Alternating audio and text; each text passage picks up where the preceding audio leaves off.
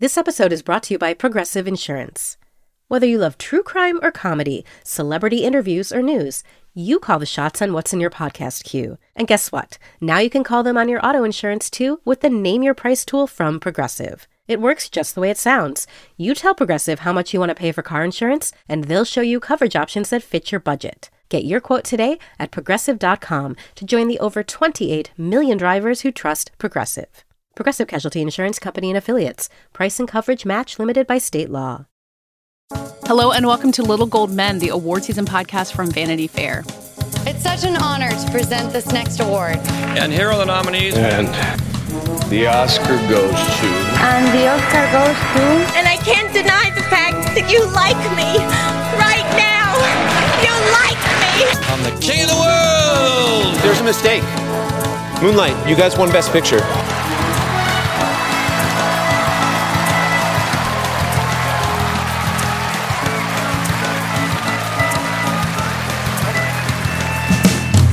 I'm Katie Rich, the deputy editor of VanityFair.com, and I'm here with our chief critic, Richard Lawson. Hello. And joining us this week for the first time ever, I think, a freelance writer and contributor to VanityFair.com, Ben Croll. Hi, Ben. Hi, how's it going? Ben, you're here for a very special reason, which is that you have the privilege of living outside of the United States in a city where a film called Tenet is playing in theaters for people. We are fascinated to hear about that, and you're writing about it for VF.com this week. We're going to talk about Tenet later and hear all about that. And then also on this episode, we've got 2 more Emmy season interviews as Emmy voting wraps up. We have a conversation that Mike Hogan had with Giancarlo Esposito, who's a double nominee for both The Mandalorian and Better Call Saul. And then I sort of moderated and sort of just got to eavesdrop on a conversation between 2 really powerful women in television, Amy Sherman-Palladino, the creator of The Marvelous Mrs. Maisel, and Lesli Linka Glatter, who's directed an episode of every television show you've ever heard of and is an executive producer on Homeland. They're both nominated this year. They've been friends forever. I'll talk more about that conversation, but it is fascinating. And then real quick, before we get into Tenet, I just wanted to give a plug for what you probably have already seen out there. The September issue of Vanity Fair is rolling out right now. It's got this stunning cover of Breonna Taylor. It's one of the most exciting things we've published. I just wanted to give it a shout out. Richard, is there anything particular from the September issue that you've been paying attention to or think people should read? Well, I just think in general, it's exciting that Ta-Nehisi Coates, who is, a revered writer in many different forms, was the guest editor. He has a beautiful and urgent editor's letter kind of opening the issue. But I think the real centerpiece is the reason that this Amy Sherald portrait of Breonna Taylor is on the cover is because Ta-Nehisi spent time speaking with her family, particularly her mother, and there is a beautiful, obviously wrenching, first-person account from Breonna's mother about, what happened to her daughter and what life has been like since. So I think, it's not really, I guess, related to stuff that we talk about in a direct way on this podcast, but it is obviously urgent to everyone in this country and beyond. Yeah, and there's a lot of other stuff, too, that's more, celebratory and exciting about, new generations of activists, be they, political activists or people in the entertainment sphere who are working, with their star profile to affect change. So I feel like it's a really in-depth kind of thing, this issue. Yeah. There's beautiful portraits of people like John Boyega and Letitia Wright and like actors, from the movie industry. There's an interview between Ava DuVernay and Angela Davis where Angela Davis tells her that she watched When They See Us, Ava DuVernay's Netflix series, and she kind of blows her mind. So there's Hollywood adjacent stuff, even as it's an issue that encompasses much more than that. So go get it. Subscribe. Okay, so Ben, we brought you here to talk to us about Tenet. It is opening in the U.S. in some form, and Richard, you can probably explain a little bit more about that since I'm a little bit behind on it. But in Paris, where you live, is it just opening like a normal blockbuster? Like, does it feel like you were back into normal times with a giant Christopher Nolan movie coming out? It's not opening like a single normal blockbuster. It's opening like every major blockbuster. I think it must be playing on 1/3 of the screens in Paris, and that says a lot because there are a lot of screens in Paris.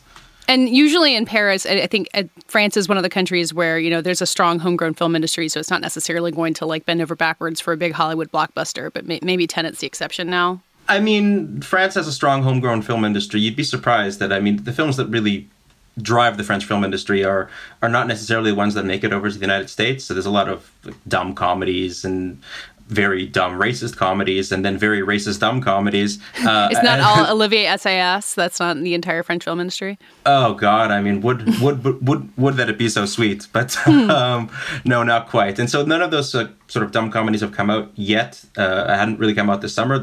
For some reason, the big high season for those films are February, January.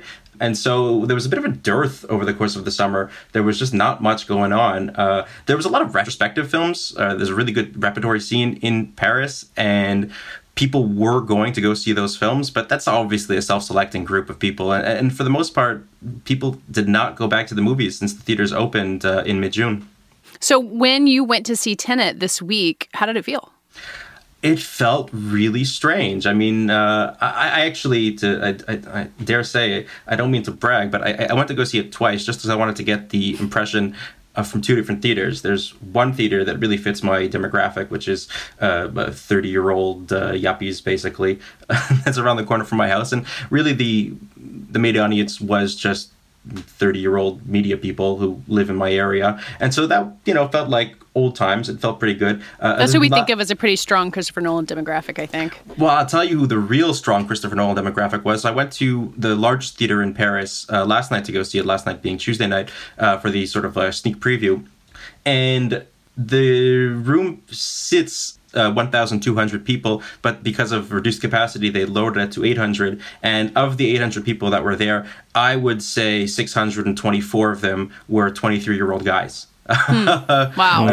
I took a head count, and I didn't take a head count, but I did a casual head count, and really the demographic was a 24-year-old man. Like, there was not much variance there. And they say Twitter isn't real life. That feels reflective of the Nolan fans online, certainly. So do you get the feeling that it's the people who are like, I will risk my life for a Christopher Nolan movie, who are going even in Paris where, the virus is much more under control than it is in much of the United States? I mean, the virus is more under control than in other places, but it's still, the numbers are on an uptick, and that's really concerning. I was masked and heavily gloved and bathing myself in Purell at every interval, so I tried to stay as safe as I could. But there were a lot of people there that were not wearing masks, and there were a lot of people there who I asked and I interviewed who did not even give it a second thought. Now, I think that has to do with the film itself. As I said, the people that are going to go see a film on the opening night are going to be a self-selecting group, and if it is a Christopher Nolan film, then that self-selecting group is going to be 23-year-old guys, and those are people that, statistically speaking, both in France and I think abroad, are the least concerned about the coronavirus pandemic. And so there wasn't that much tension in the air that I felt personally, but that might just be because those are the people that, by definition, were going to go out anyway. Yeah. And you had mentioned to us before we started recording that at least at one of your screenings, there was a sort of like premium ticket that people could buy. Could you tell us about that? Well, there you go. That was at the second screening that I went to. The theater, I should say that the theater that I went to go see it at, the largest theater in Paris, actually shut down for the entire month of August, which is extremely uncommon for a movie theater in Paris. They do brisk business throughout the year. And maybe I'll remind you, there was a video that went viral about 3 weeks ago, where it was a French theater owner destroying a Mulan poster after Disney had announced that they were going to send that movie directly to Disney+. And so there was a lot of pent-up need and pent-up desire on the part of French exhibitors to really have a big movie and to have something to bring the masses back.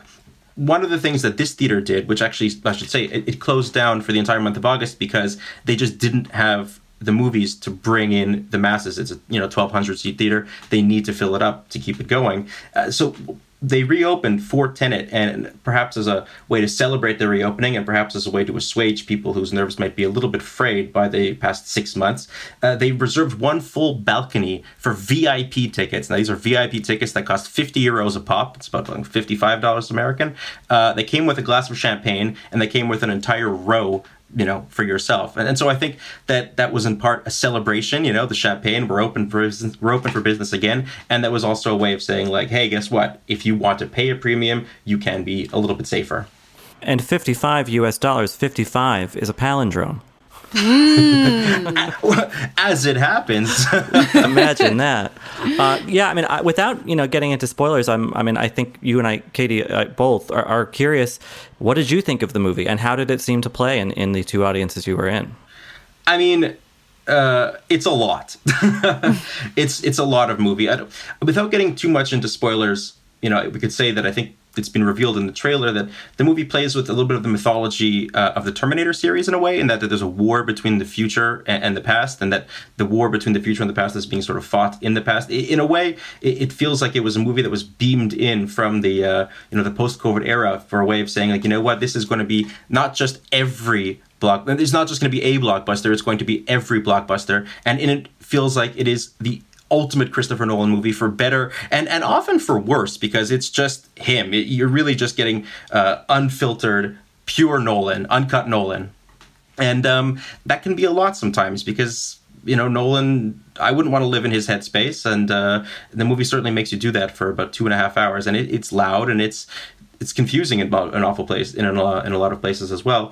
But it is also a kind of a Hollywood spectacle of the greatest degree. And so it's tough because you appreciate the artistry and the sheer technical mastery that went into making the movie, but it does result in a somewhat punishing experience. It's 2.5 hours of just intense Nolan. Was it a spectacle to the degree that you get why he's so... Nolan's never been a fan of the small screen, so it wasn't a surprise. But were you like, I am glad I'm seeing this on the big screen? There is a lot of visual information in it.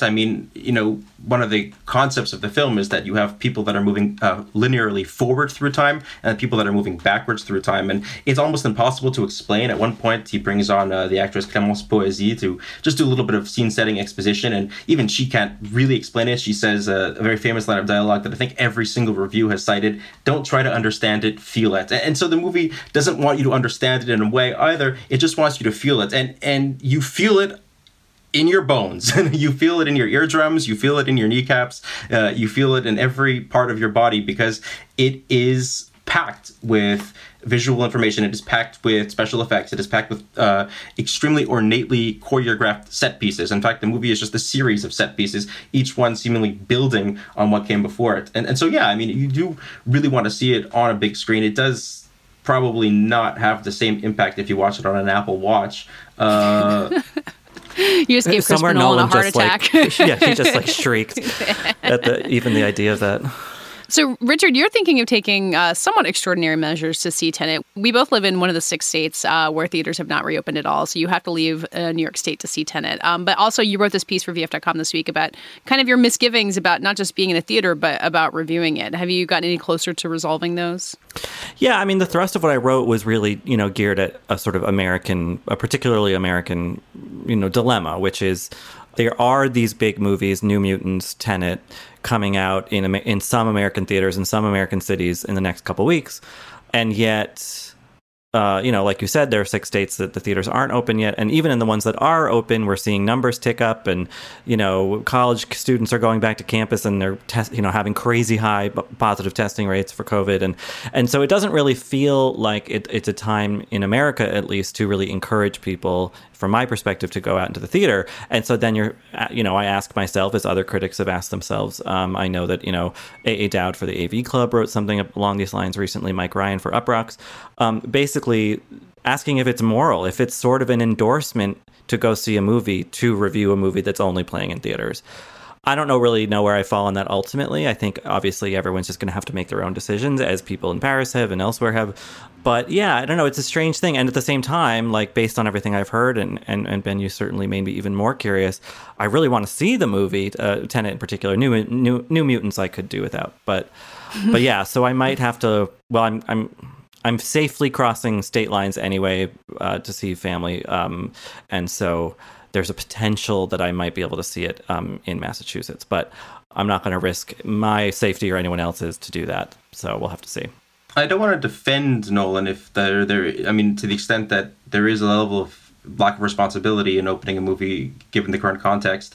But I will say that it seems, having seen it, that he is playing the long game in the extent that the movie is just going to be the only show in town for a very long time. And in its vastness, in its heft, it really does encompass the entirety of blockbuster filmmaking. And so even if you don't see it now, or even if you don't see it in 2 weeks, it'll probably still be playing in 3, 4, 5 weeks. And who knows, what the state of any of the pandemic is going to be in that time. But there's a certain level of cocksureness in saying, you know what, I want this movie to come out now in 2020 and not in 2021. Well, there will be competition, because the movie is certainly aware of its impact, and it's certainly aware of the fact that you do kind of want to go see it again, or feel the somewhat responsibility to see it again just because you didn't get everything. And so by being the only game in town for what could very well be the next 3 to 4 months,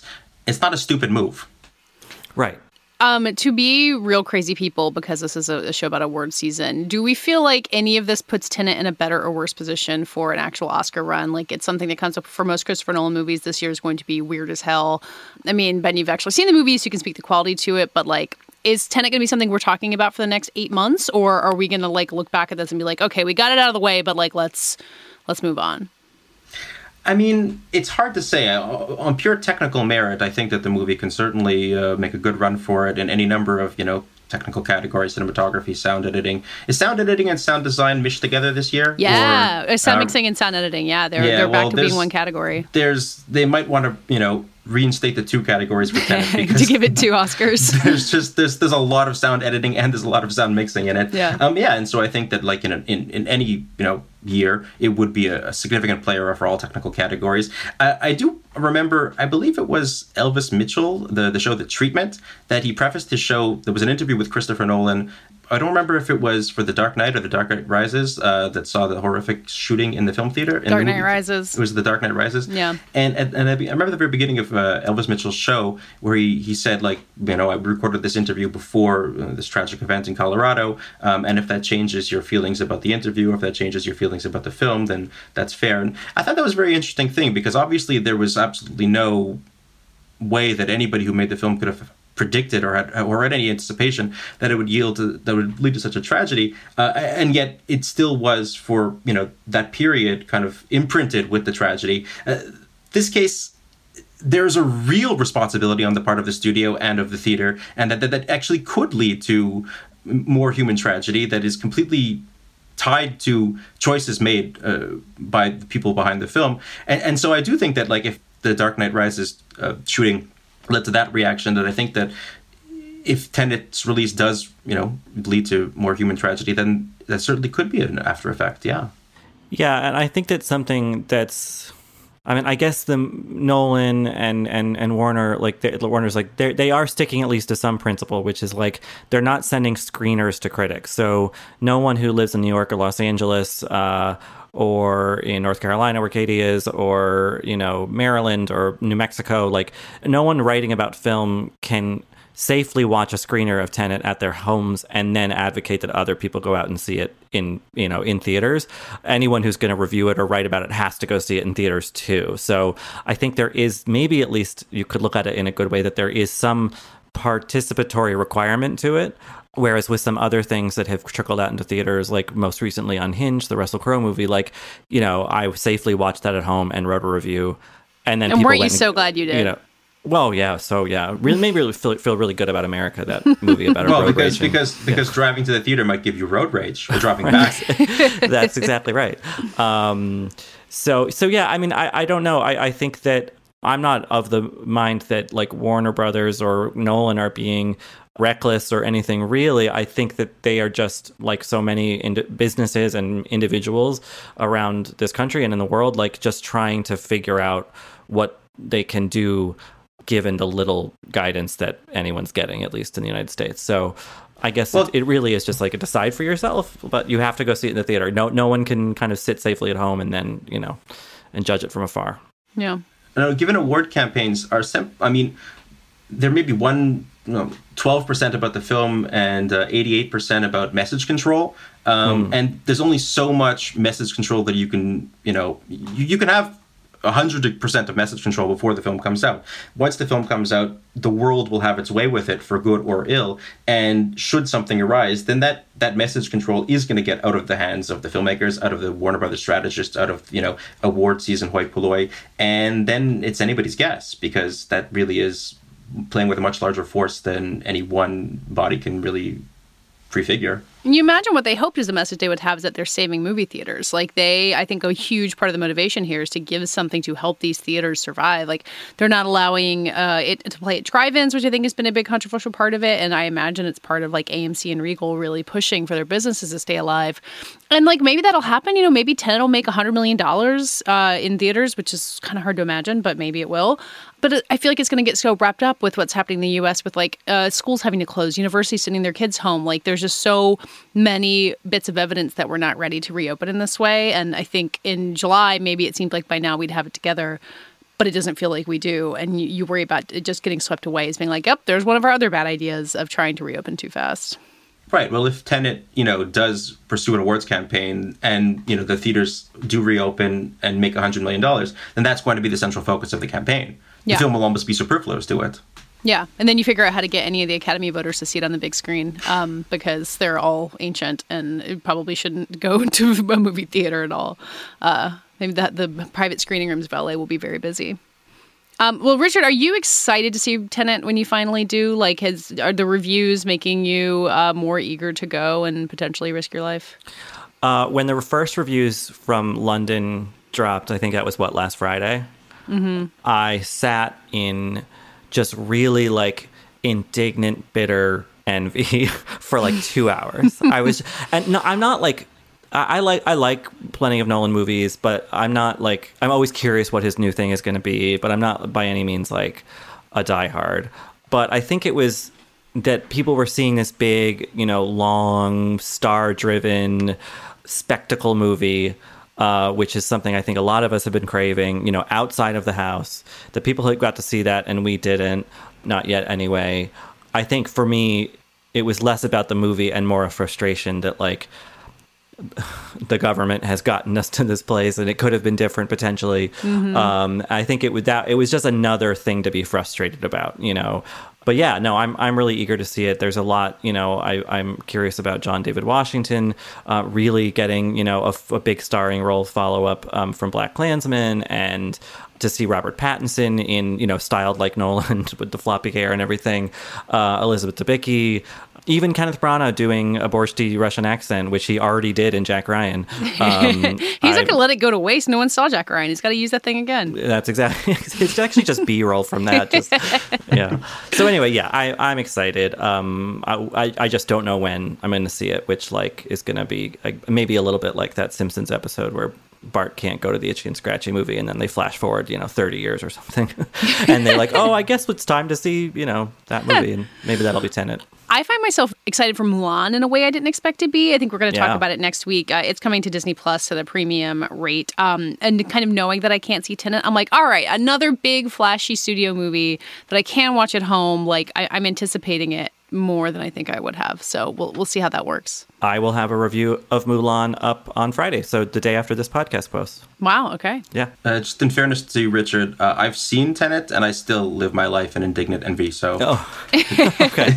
Okay, well, that actually does make me feel better, so thank you. Last question for you, Ben, since you can go to theaters. Will you continue going to theaters post-Tenet, or are you going to kind of retreat back to the safety of your home?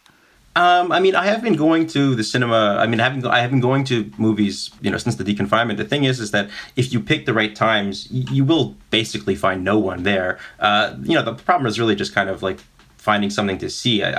Listen, I've seen Tenet twice now. I'm not going to see it a third time. I don't need to see it that badly again. So yeah, if something comes out, they're going to start releasing some of the major French releases starting in September, October. And so I'm kind of looking forward to seeing some of the films that were slated to be in Cannes, the French films that were slated to be in Cannes. I don't think that any of the international ones are due out for a while. So yeah, I think I'll probably keep on going. I wear a mask. I try to follow all the safety protocols, and I hope that other people are going to do the same. Let's cross our fingers, right? Yeah. Well, continue keeping us posted on this alternate world where theaters are open and life is somewhat more normal. And thank you in the meantime for reporting back on Tenet. You were doing an important duty for all of us. Yeah, and Ben, I hope to see you on the Croisette next May. Let's hope that there still is a next May. I'm Alex Schwartz. I'm Nomi Fry. I'm Vincent Cunningham, and this is Critics at Large, a New Yorker podcast for the culturally curious. Each week, we're going to talk about a big idea that's showing up across the cultural landscape, and we'll trace it through all the mediums we love: books, movies, television, music, art. And I always want to talk about celebrity gossip, too. Of course. What are you guys excited to cover in the next few months? There's a new translation of the Iliad that's coming out, Emily Wilson. Really excited to see whether I can read the Iliad again, whether I'm that literate. I mean, the jury is out. I can't wait to hear Adam Driver go again in an Italian accent in Michael Mann's Ferrari. He can't stop. I mean, and bless him. I can't wait. Molto bene. Molto bene. We hope you'll join us for new episodes each Thursday. Follow Critics at Large today, wherever you get podcasts. You really don't want to miss this. Don't miss this. Don't miss it. See you soon. Wondery's new podcast, Blame It on the Fame, dives into one of pop music's greatest controversies. Milli Vanilli set the world on fire, but when their adoring fans learned about the infamous lip-syncing, their downfall was swift and brutal. With exclusive interviews from frontman Fab Morvan and his producers Frank Farian and Ingrid Segeith, this podcast takes a fresh look at the exploitation of two young black artists. Binge all episodes of Blame It on the Fame, Milli Vanilli, ad-free right now on Wondery Plus. So now we're going to hear the conversation that Mike Hogan had with Giancarlo Esposito, who is nominated for 2 Emmys this year, not only for returning as Gus Fring on Better Call Saul. We all know Gus Fring from Breaking Bad. He also got nominated as a guest actor for The Mandalorian, where he shows up in kind of the final episodes of the season as Moff Gideon, another bad guy, but a really different bad guy from Gus Fring. They had a really long conversation that was really hard to cut down, and not only talked about, his process of playing these 2 guys and what it was like to return to a character like Gus that he had made so famous almost a decade ago. But they talked about Do the Right Thing and the George Floyd protests and all of these other topics. You can just really kind of hear his mind at work as they're on the phone, which is a fascinating thing for an actor who we've all been watching as long as we have. I think it's a great conversation. So let's listen to Mike talk to Giancarlo Esposito.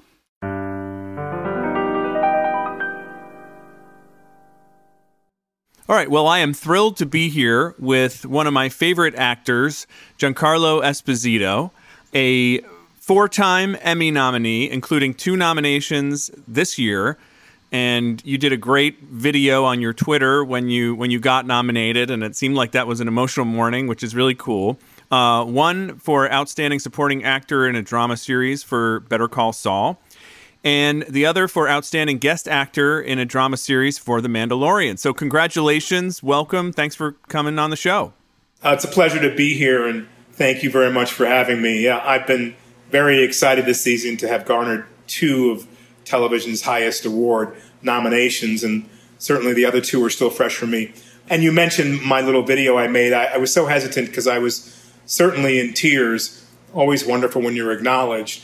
And so that morning, I had one leg over the bicycle, the stationary bike, 1 foot clipped in, and the phone rang. And it was my wonderful PR team and managers all together. I had forgotten it was going to be announced. I never sort of keep track of that, so I never know. So I was head over heels and very, very emotional. But I thought, sit down and let the real part of you come out and let people see who you really are. And certainly that gratitude was expressed in that Twitter video. Well, I'm glad you did it, and it's true. I mean, this year you kind of play 2 mega bad guys, right? But you have such an incredible resume. Your IMDb page is like 40 miles long, and going through it, there's an incredible range. You've played all kinds of characters, so it's exciting to talk to you. Gus Fring, I'm a huge Gus Fring fan, and thought we could start there. This is a character you've been playing for a decade now, I guess, between Breaking Bad and Better Call Saul? It's been a decade, and I'm really quite amazed it's gone very quickly and been very fulfilling to do that in both incarnations of Gustavo Fring. How has your view of the character changed in that time? Do you see him the same way you did at the beginning? Has it evolved much for you? I see him very differently now. My immediate reaction being asked to come back for Better Call Saul was to say yes because of my love for the filmmakers and creators and Vince Gilligan and Peter Gould. But I then thought about, I wanted to be thoughtful about my answer in regard to what I could bring to the party. I didn't want to bring the same Gus Fring with me. So I started to think about, how do I play younger? How do I play older? How do I play a guy who's not that same guy that we left off seeing in a backwards fashion? And so I started to earmark those emotions and feelings and thoughts. And then I asked to speak to Vince to see how far or deep that exploration might go. I'll tell you a quick story. I did a scene from Los Pollos Hermanos, which you've seen already, but I don't want to spoil for other people. But yeah, maybe we'll spoil it a little bit. And, Pollos has been in a state of absolute destruction. And I come on the scene one morning, I got to talk to Mike. And I'm picking up the trash from the detritus and throwing it in the dumpster. And I did the scene, felt good about it, but had a little question. Maybe my emotions with Mike were a little too much. Maybe my reaction wasn't as close to the best or as quiet and full of contempt that would be a Gus in Breaking Bad. And so I left the scene going, I think it's all right. But I always had that doubt. And as an actor, you're very aware of your emotions and you clock things. So a year later, 6 months later, I'm in the ADR booth, and here's that scene, because we had a lot of street noise and car noise, and I went, do we have to really do that? And I met our wonderful ADR technician, and who we talked, and she was from Denmark, and we'd only talked on the phone for years and years and years. And I finally met her. And so I'm watching the scene then, and I'm going, I had the same feeling I had when I was making it. I went, no, wait, that's a little too much. He's a little too upset, and he's showing it. And she went, Giancarlo, this is a fantastic scene. And we talked about it, and she said, and then I realized, that's right. This is Gus years before. This is a perfect pitch. And so that's an example of it. I mean, the interesting thing about Better Call Saul in general is you're watching characters that become what you knew them to be, right? So he's in an earlier stage. Yes. And so I realized, don't doubt yourself. And she agreed. No, it was perfect. It's right where you should be. So I always wonder if I'm, in the right place and have the right modulation, again, because I never walk into... and the first thought is, they want me to play Gus again. Part of your acting thing is, I've done that, I know that. Well, how about I switch that very quickly to, I haven't done that, and I don't know that. Yeah. And that allows me allows a space for something new to happen. I asked Bob Odenkirk this. I talked to him a few weeks ago. Do you have any hopes for the character in the final season? Well, I always have hoped that you would see more of Gus's real life and where he comes from. I don't expect that to be revealed in this Better Call Saul, because, after all, it's a show about Saul. And it has to do with all of our characters' moral turpitude and temperature.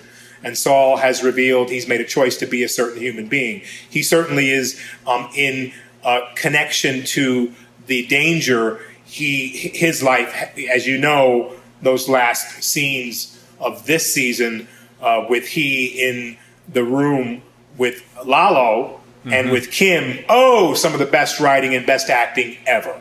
I feel as if season 6 is going to be Gus's reckoning, obviously with the Salamanca family, and I can't wait for that. And Bob is so generous and gracious in his thanks to me always about, joining this cast. He said, look, I know how it is to be asked to reprieve a role, and for you to come here and reprise this role. He's always in such deep gratitude. But my hope is that maybe we do a limited of The Rise of Gus. Yeah. Because all of your questions won't be answered, nor do we ever want them to.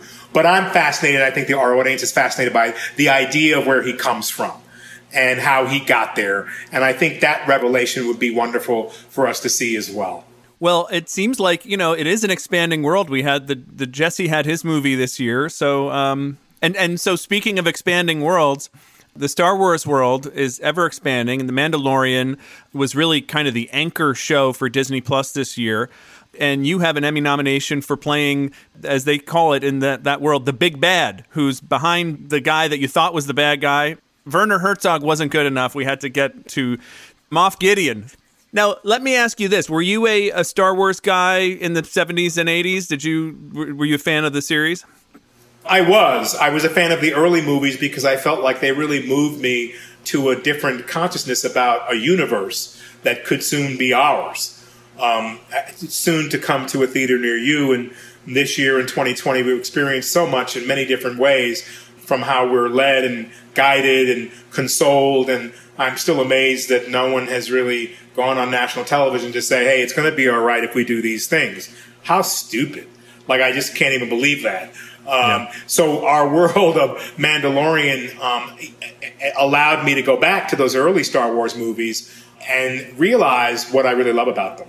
It's really the connection that George Lucas had to the power of myth and to the writings of Joe Campbell. In fact, I've gone back to revisit those writings and the Bill Moyer show. That was a revelation for us as an audience to see how mythology affects our lives. Mm-hmm. And the importance of this show in the form that it's in, 18 Emmy nominations. Of course, that's a great honor for all of us involved, and specifically and especially for me in playing Moff Gideon. But what tantalizes me is the fact that we can now start to see a real hero, someone who's in service to protecting that child. And we need those role models for our young people, for our young adults, and for our adults as well, to have the confidence to stand up and speak to what is necessary and what's needed. Behind that confidence has to be courage. And so I love this particular show because it opens up a world for me as Moff Gideon of mystery, because, look, we don't yet know if he's completely good or bad. We know he wants something, and he clearly states that. Mm-hmm. You have something that I want. But what is it that he wants from that child? What really is it? Is it for the benefit of all humankind? It speaks to us in our world today because many people are kind of looking for order, and that's reflective of the fact that we know what's going to help us when we walked out of our door. We know we should cover our mouth, but it's been 3 months, 4 months. I just can't do it anymore. Screw you. I'm not doing it.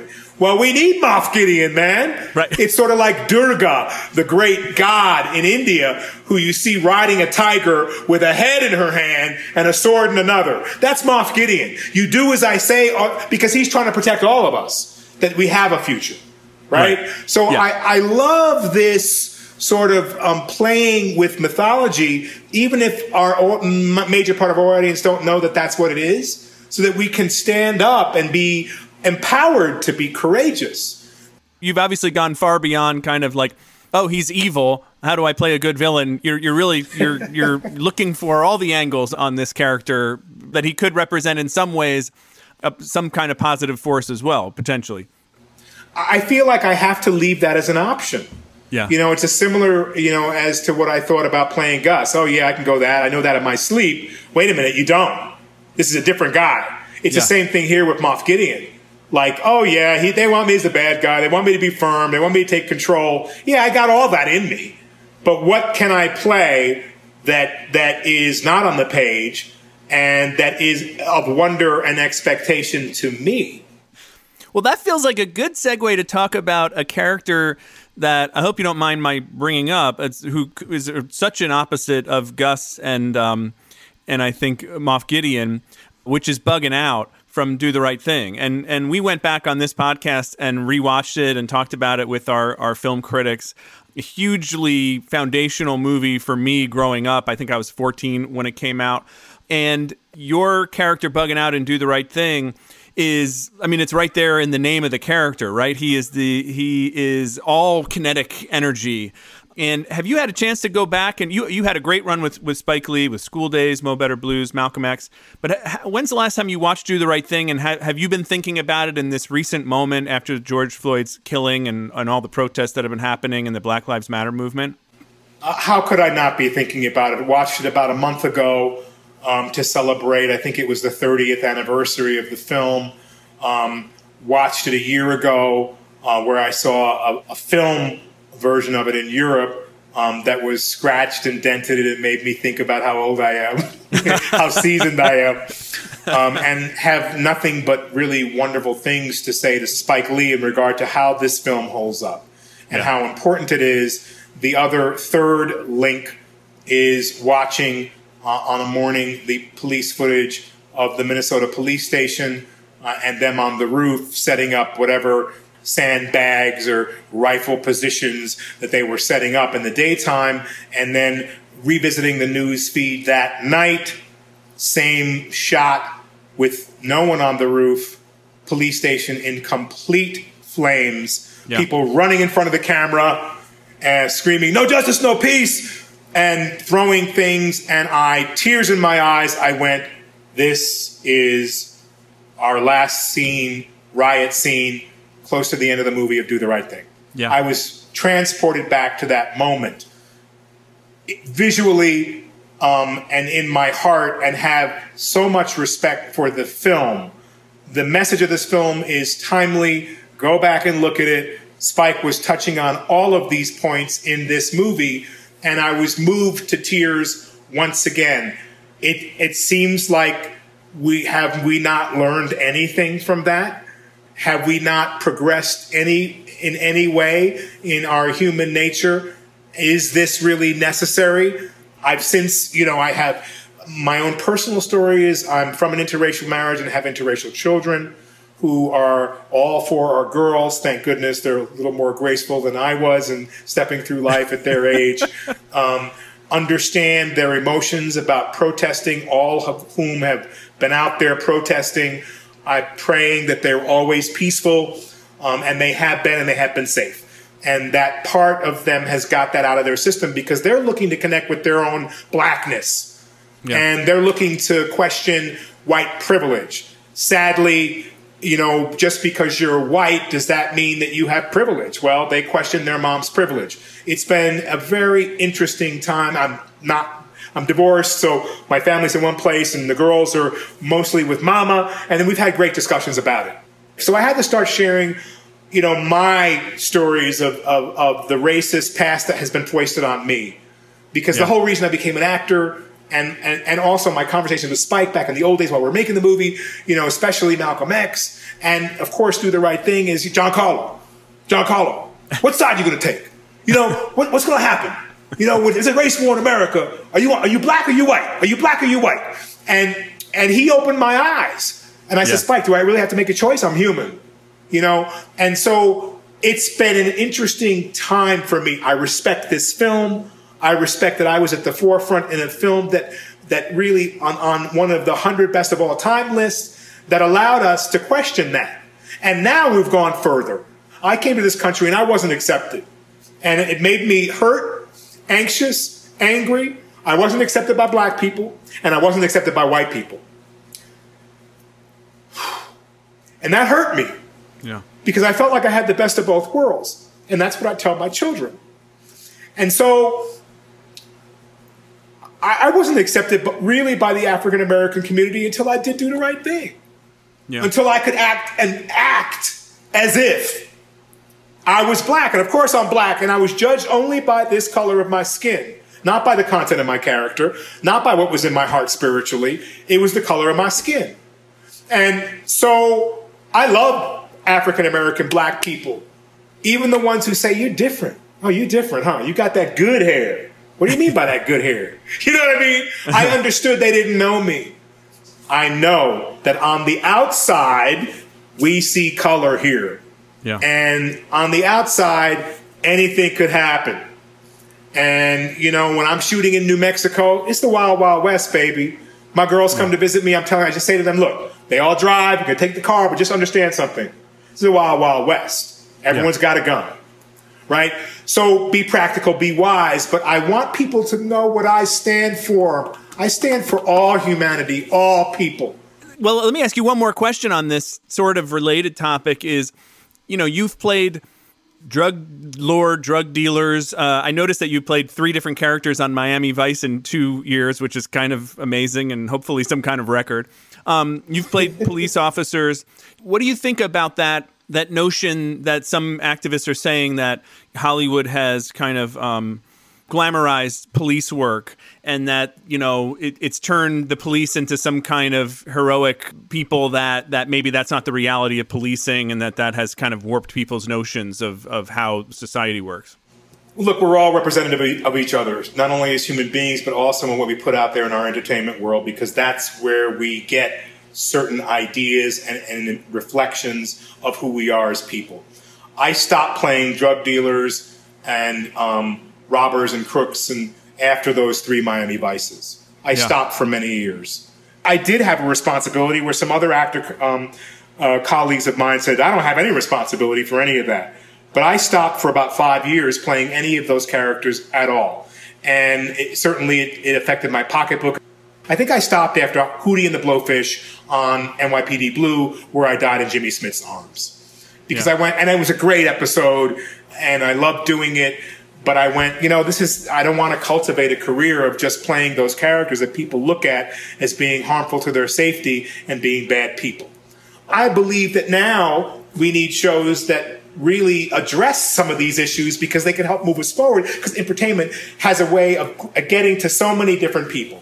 So I take my responsibility. I take my personal responsibility to really try to understand, because those people who feel like the police are their enemy, they watch those shows to see how that behavior is. Mm-hmm. They watch those shows and they then determine all police are sadly pigs.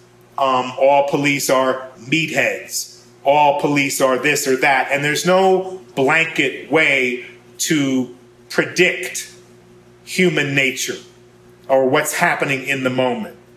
And so we've come closer to finding out the truth. The truth stays the same. It never changes. We often change around it. We have body cams that should be used that help illuminate the truth, not by what I say or the perpetrator says, but what really is real and what really happened. So all this redefinition of how we view and how we use law enforcement is going to be an extremely important step in the next stage of us learning to return to our humanity.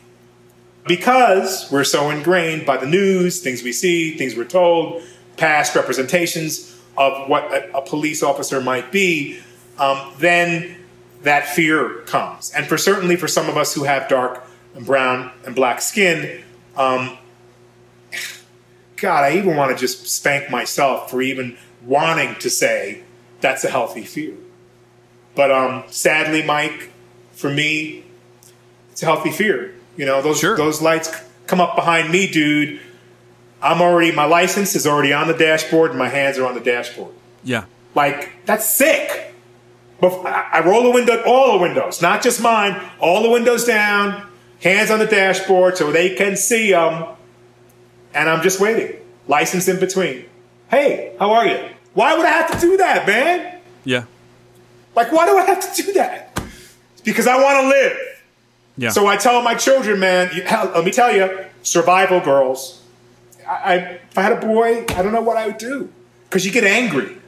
And, that anger comes up. On the other hand, I'm on the Taconic Parkway 2 years ago. I get stopped by a police officer, big man. My daughter is asleep in the back seat. I'm trying to get her back to college. Of course I'm speeding. And a guy gets out. He has on that old style state trooper hat. And he's a black man. But he walks out into the middle of that lane, hand on his gun. I said, this is no different, Giancarlo. Right. And he looks at me, and he waits. My hands go on the dashboard. Oh, now he's comfortable with getting closer. You know how fast you were going? Well, I kind of do. The last curve, I was probably going 75. Oh, so you know. I said, yeah, I know. And then he looks at me. Hey, I know you. I know you. And my daughter wakes up. And he says, get out of the car. And my daughter now has tears in her eyes, because this is a different daughter. She's really light-skinned. She was a little bit frightened. And you get out too. Okay, I'm doing what he tells me to do. I get out. She gets out. He takes out his cell phone. He says, take this. Hands it to my daughter. He said, I stopped Larry Fishburne 3 weeks ago. He wanted a photograph. And I stood there and took a photograph with him. And he gave me a warning, and he let me go. But you must wonder, I mean, I'm thinking how I have obviously white privilege because I don't have to put my hands on the dashboard. That's a fact. It just doesn't happen. But you do have celebrity privilege. That's why I told the story. I got Hollywood celebrity privilege if you recognize me. Yeah. And right now, I don't think many people would. with my overgrown, untrimmed beard. And I never want to use that because I'm a human being. Yeah. But are you often asked, do you have any weapons in the car? First thing they say. Do you have any drugs in the car? You got any weapons in the car? Wait, because I'm black, I got drugs in the car? That would be my answer. And then that would be it. I'd be in jail. Right. What would bugging out do? Ooh, bugging out, the guy with real passion, real kinetic energy, as you put it, he would face it down with some strong words and be in jail because he didn't have the finesse, and I purposely created that character that way, or the grace. He had a little knowledge, which empowered him, but he hadn't gone back and looked up the larger picture of knowledge, which would then allow him to be guided by those steps. My children, when they ask me certain questions, why aren't you doing this, that, and the other? And I would explain and say, hey, well, let me ask you, did you know who John Lewis was? Because I met him. Look up his record. Yeah. Did you know who CJ was? Did you know, and do you know who Pettis is? Norman Pettis Bridge, and, his history and why that should be named the John Lewis Bridge. I try to allow them to go back and see history because we definitely are repeating it, and we could repeat it in a different way. Because we say we're progressive, and what has been covert has become overt in many parts of our country. And so when do we really get to understand what we're really fighting for? I love the inclusive nature of what are we really fighting for in the Black Lives Movement? What are we really fighting for in the Defund the Police movement? What are we really fighting for? I would venture to say that underneath it all, we're really struggling to fight for human justice. And I think that's all going to come very clear very soon. And that human justice takes a larger role in politics and in people than you could ever imagine. And maybe we close on this. It does make me think of that closing scene of School Days where Lawrence Fishburne and you at the end is just screaming, wake up. And I feel like that moment did finally happen, really, with George Floyd, or it happened again. It has happened at various times in our history, but this is one of those moments. It is one of those moments. It's happened over and over again, but now we're making good on it. Yeah. And thankfully for all of those white Asians and white privileged people who've stood by Black Lives Matter, thankfully to the whole world, the people all over Europe who've stood up, the people in Australia who are standing up, the Aboriginals. This is an opportunity for us to all really see how in it together we really are. Yeah. Like it's an amazing moment in time. Yeah. And so for me, it's a mirror to my own heart and soul and reminds me back in the day when I used to stand around and someone would tell a group of people a Jewish joke, they'd all laugh, or a Polish joke, because those were really popular. And then I realized and used in my lectures, well, I had to walk away from someone telling a Polish joke because all of a sudden I know Jerry Kokich and I knew some Polish people. And I went, well, how can I stand for that? Yeah. How can I stand here and listen to that? That's not funny to me. Yeah. Why? Because I was in tune to some other consciousness that said, that's a nasty way to be. And certainly I learned that. Oh, laugh at the Polish joke, laugh at the Jewish joke, and then, laugh at the indigenous joke. And then I realized, well, those are my people too. Yeah. And that was a turning point for me. It's a turning point that stuck with me, and I will always be this human being who realizes and has to remind myself the differences between what I've learned and repeated and the new me of what I've experienced and lived. I love being able to reflect upon some of my work that you have so diligently and wonderfully mentioned, because it's the joy that I get that takes people from one position in their spiritual, mental, entertainment, consciousness to another. And it means a lot to me. And so I really want to thank you for having me. Well, thank you for doing this, Giancarlo. I could talk to you all day. Congratulations on the nominations. Thank you for all your great work. And thanks for coming on the show. It's been a real pleasure to talk to you, and I can't wait till the next time, Mike. Hi, I'm Jeremy Larson, the reviews director of Pitchfork, and this podcast is supported by Pitchfork Music Festival. Pitchfork Music Festival will take place July 19th through the 21st at Union Park in Chicago, Illinois.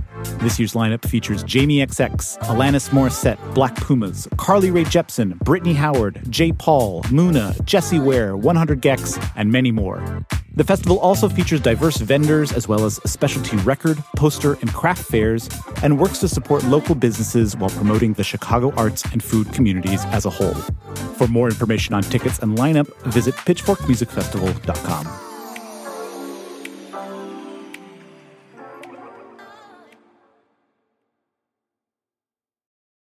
So now we're going to hear the interview that I moderated, but really just kind of eavesdropped on between Lesli, Linka, Glatter, and Amy Sherman-Palladino. They're two women who have been involved in television in some of the best and most influential shows of the last 30 years. They're both nominated for Emmys this year. Lesli is nominated as a director on Homeland, where she's directed many episodes. She's an executive producer of the series.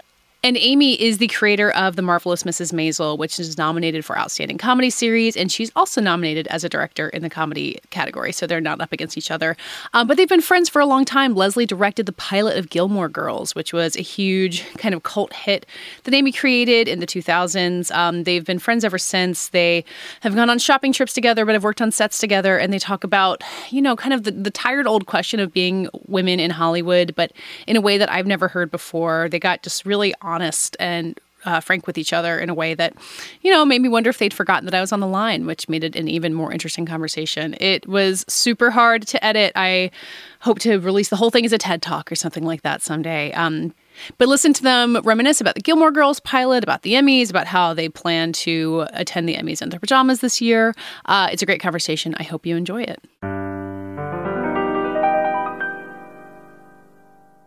Amy would appreciate this. I constantly reapply lipstick without looking at myself. Amy! Okay, so I see. Can they hear me? Yeah, we can hear you. Oh, we can hear you. Great. I'm announcing this is my last Zoom ever in the history of my life. Linka, I love you to death. I'm retiring from Zoom. It's all over. How are you? I am so glad to see you, and I'm so glad you're wearing a hat. I was really, really worried that you would not have an interesting hat on, and I want you to know I just reapplied my lipstick.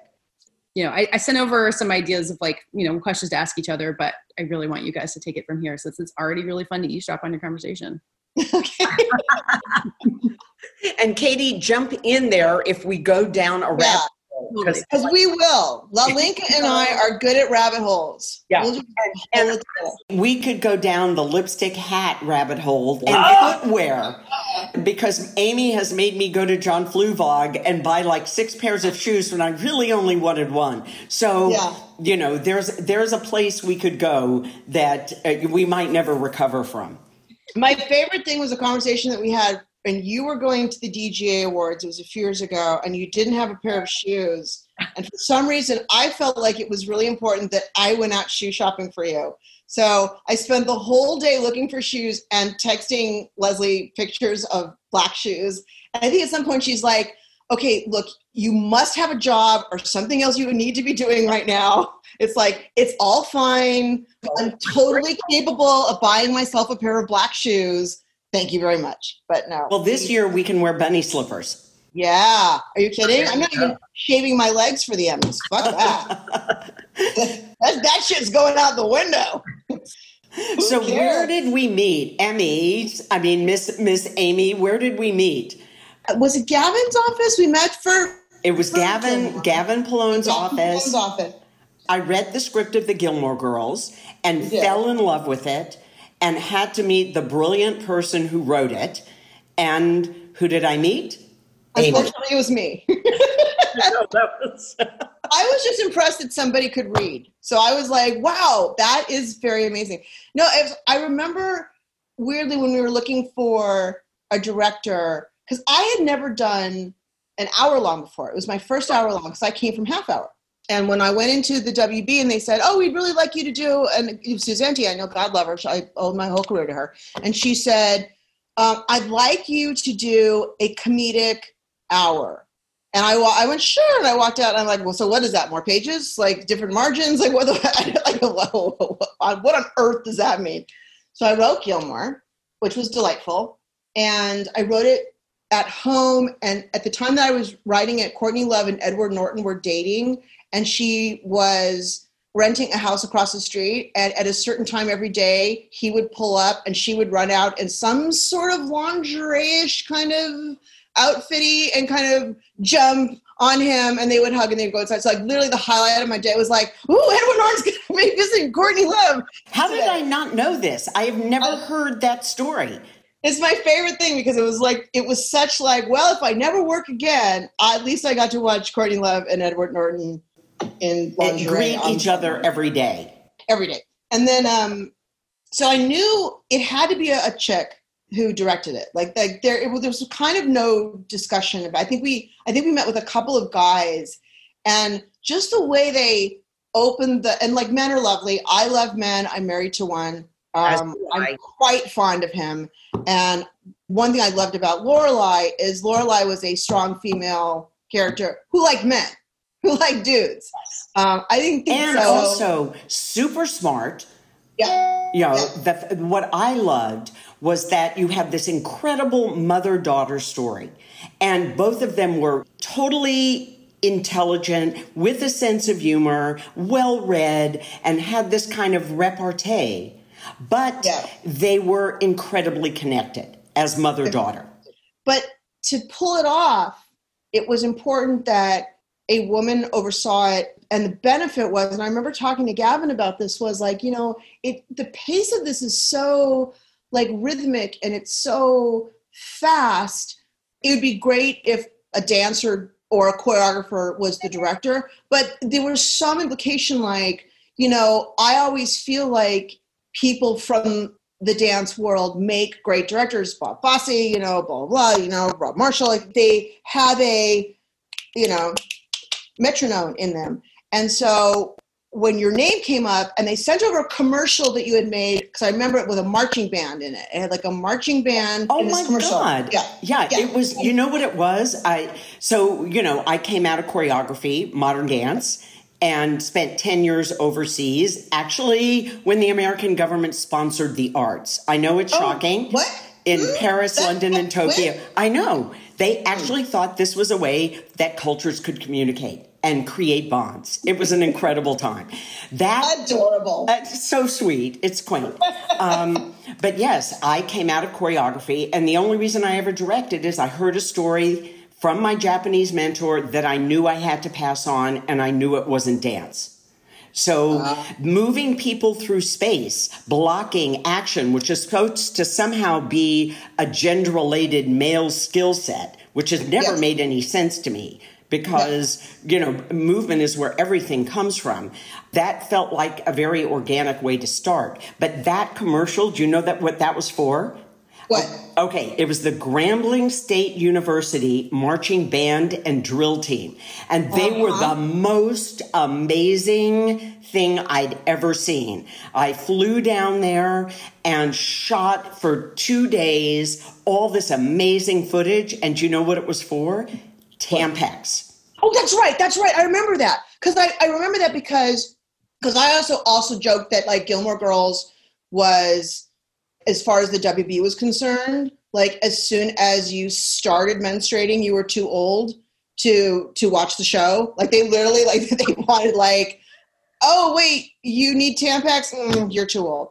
And I remember like Laura and I talking about, we're both out of the demographic, yay!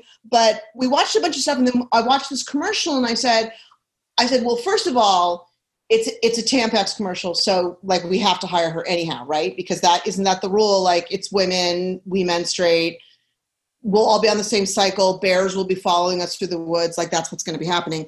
And I said, but the movement and the motion and the rhythm and the energy, it was weird because it wasn't a commercial about jokes or comedy or acting, but the visual of it, there was something about it. I'm like, well, I think that's, like literally that's who we have to meet with, right? Like that's the person. We met with a couple of guys who started every meeting like this, like,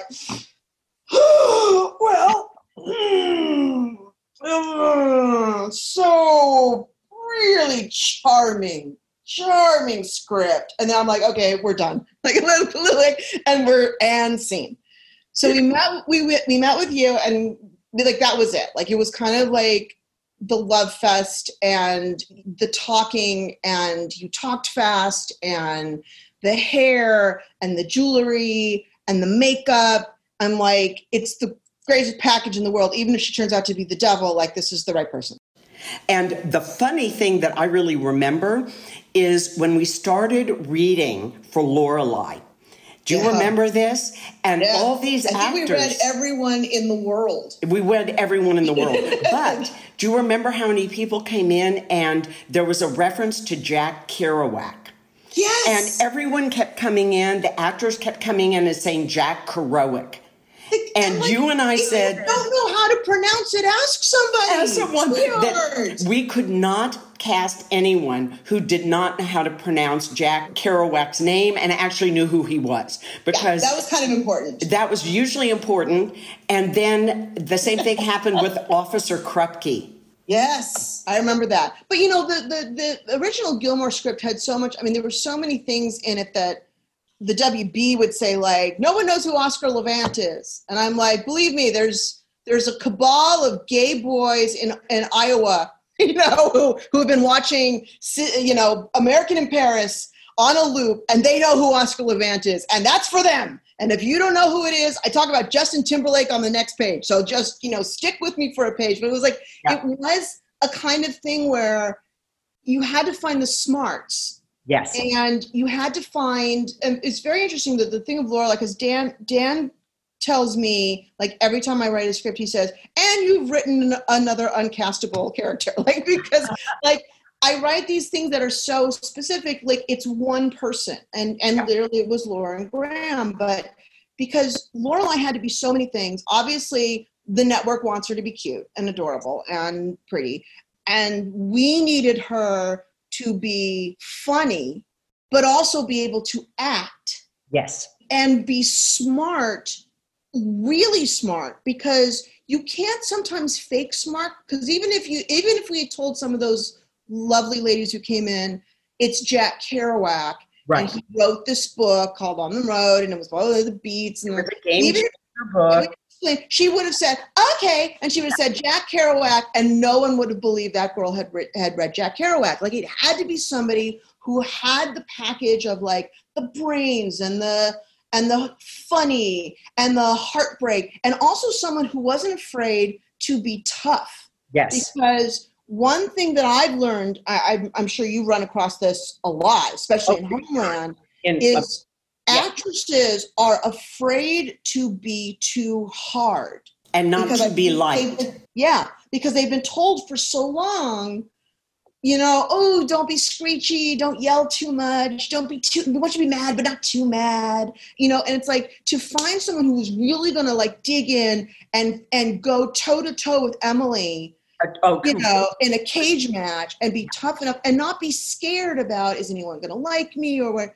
Did I step over the line? Listen, I've been working with Claire Danes on Homeland, which, you know, every year we reset the show and start over again in a different country, in a different city. And she is the most fearless actress. She has made me a better director, because she's a beautiful woman, but she will go to the depths to honor that character, to be in that moment. And it has been such an extraordinary experience. It's like working with a racehorse, that you give a little move this way and you see and they just flow. Yes. Yeah. I know it was a hard casting process. We didn't have our Lorelai till the very last minute. Oh my God. And what about casting Rory? Oh my God. I think, you know, with Alexis, she had done 2 school plays. Also, you wrote a really difficult girl to cast, because she had to be really cute, but not realize it, and really smart. And it was a really difficult role to cast. And I remember Alexis coming in and, like, are we really going to cast? She hated us. Like, she just hated us. Like, I guess she wasn't feeling good, but she kind of came in. And Gavin said halfway through, you hate us, don't you? And she's like, well, no, I just don't feel good. I don't really want to be here right now. It was like, and we're kind of like, okay, well, there's honesty. We like that. it was interesting to watch us sort of, and a lot of times Gavin was like, I'm going to be in the corner. We definitely had to find our rhythm with each other and to figure out how are we going to be an effective collaborative team with different skill sets to tell this story. And I always believe if you keep the story front and center, you will figure it out. But also, we had shoes and alcohol to help us because the bonding of the shoes and the alcohol that's kind of all you really need. Yes, that's all you need. There were some crazy moments within that pilot, but I love the fact that we worked through it. And I think what we ended up making was kind of extraordinary. We had no money. Clearly it worked. Clearly it worked. And we became friends out of it, which is also an added plus, but not necessarily expected. No, but I want to continue giving you your props because I haven't been able to do this, and I've done it to you personally, but I think what's interesting is like when I watch, there are certain key moments for all of our trying to figure out how to talk to each other. There were some key moments. One of them was the fight scene that was basically on the move. And it was the fight between Lorelai and Rory. And it was the first time the concept of continuous motion in a shot, I'm sure I'd seen it before, but it was the first time I'd seen it, worked out, choreographed, executed, and the concept of like thinking about scenes in terms of, well, of course you want that fight's got to start from the minute they get up at that table at the diner, and it is not going to stop until that door is slammed and Macy Gray is on. Right. It's to watch you work that out was, I mean, there was many brilliant things that you did in the pilot, the crane shot, which made Lauren Graham a star. I mean, it did. It was one of those shots. It was the Searchers. It was John Wayne and the Searchers.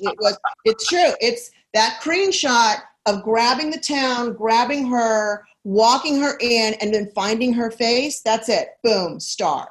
Lauren Graham, star. Like, it's so important that whatever your first job is, whoever that person is you're watching, you got to know right away if that person is someone you want to emulate or somebody that you need to ignore, because they're both lessons. I've worked with both. I've worked with people who I'm like, okay, so everything that person's doing, I know I'm going to do the opposite.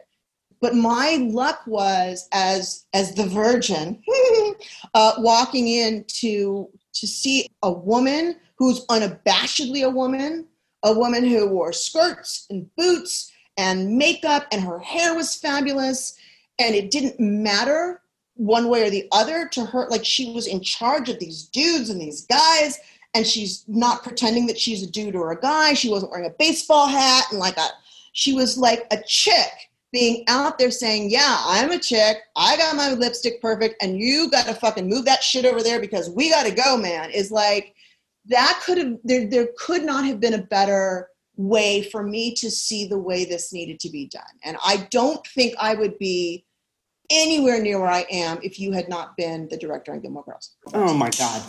Amy, wow. I can't tell you what that means to me. Of course, like that's, I love being a storyteller. I love it. And when you have a great piece of material, you want to tell that story in the best possible way. People say like, well, how do you do all this? And it's like, well, you get really good people and you say, here's what we're doing. And then everybody brings their A game. And if everybody brings their A game, you can't lose. You can't lose. And also, I mean, I don't know if it's like, people say women and I've always been, I don't even know if this is your philosophy, but I will, again, credit it to you because my first vision of a woman director in charge of a set of men, and I don't remember if there was even a woman on the crew up in Canada. All my visions are of men and you.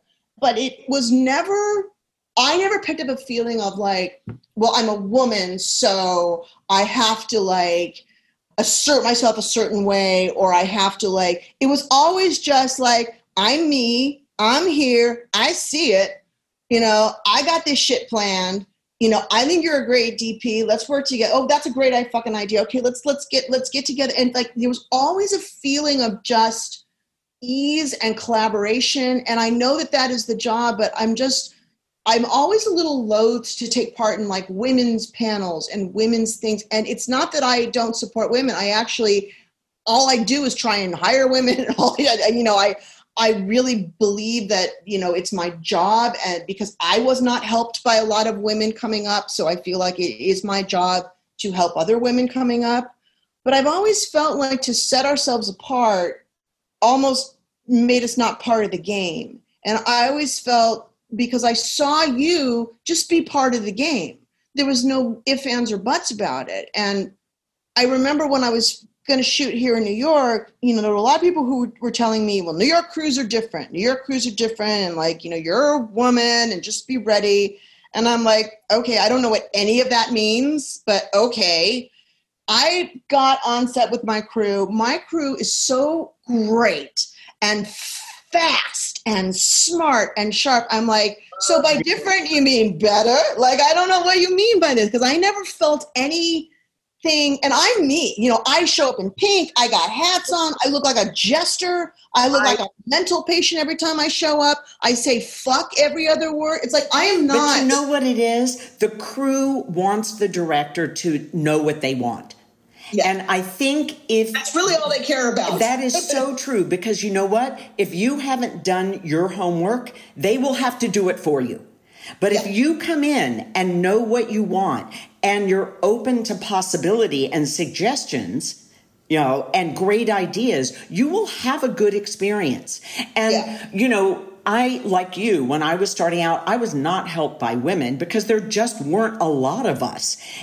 As you know, I've been mentoring women directors for a billion years, but I was categorically told that there was only room for one of us, and it better be me, and not to help other women. And I thought, you know what? That is not a world I want to live in. I will not accept that, because it is too depressing. So I thought, okay, I'm going to take the risk. Let's push open the door and grab the hand of the next generation. And I can tell you, it has never hurt me. And now I think what's changed in a good way is that women are supporting other women. Yeah, I think we finally got shamed into it, because women were the worst for a long time. I will just say we were not each other's advocates for a very, very long time. And what's interesting is you go on a set, if there are an equal number of women to men on a set, that set is going to feel completely female. Yeah. Well, I don't know. I'm not a complete anything. Like, I think this is a world of mixture. And I don't think that, like, I'm not someone who just wants to show up and it's all women. I also don't want to show up and all I see is men, or all I see is a bunch of white dudes. Or it's like, I don't want to see that. Me too. I'm exactly the same way. I want a crew and a world that looks like the world. That does it for this week's episode. Thank you for listening. Find us at VanityFair.com. Find Ben's dispatch from the Paris theaters where Tenet is playing. Find Richard's musings on whether or not to even review Tenet. We'll be back next week. You can find us, in the meantime, on Twitter at Little Gold Men. And on our own, I'm at Katie Rich and Richard. Rylaws. And Ben. Don't follow me on Twitter. You want to plug anything else then? Everyone be nice to your parents. Oh, yeah. Hey, that's the best plug we've had on this show ever. This episode was edited and produced by Brett Fuchs, and this week's award for the best summation of all of these end-of-episode awards goes to Ben Croll. Don't try to understand it, feel it.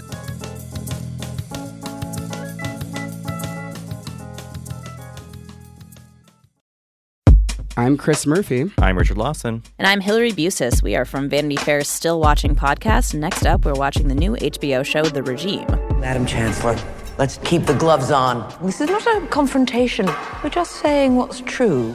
Academy Award winner Kate Winslet is our chancellor as she leads a faux European autocracy in turmoil. We'll be watching week by week as the regime unravels. And we'll be talking to the stars along the way. New episodes of Still Watching will drop every Sunday after The Regime airs.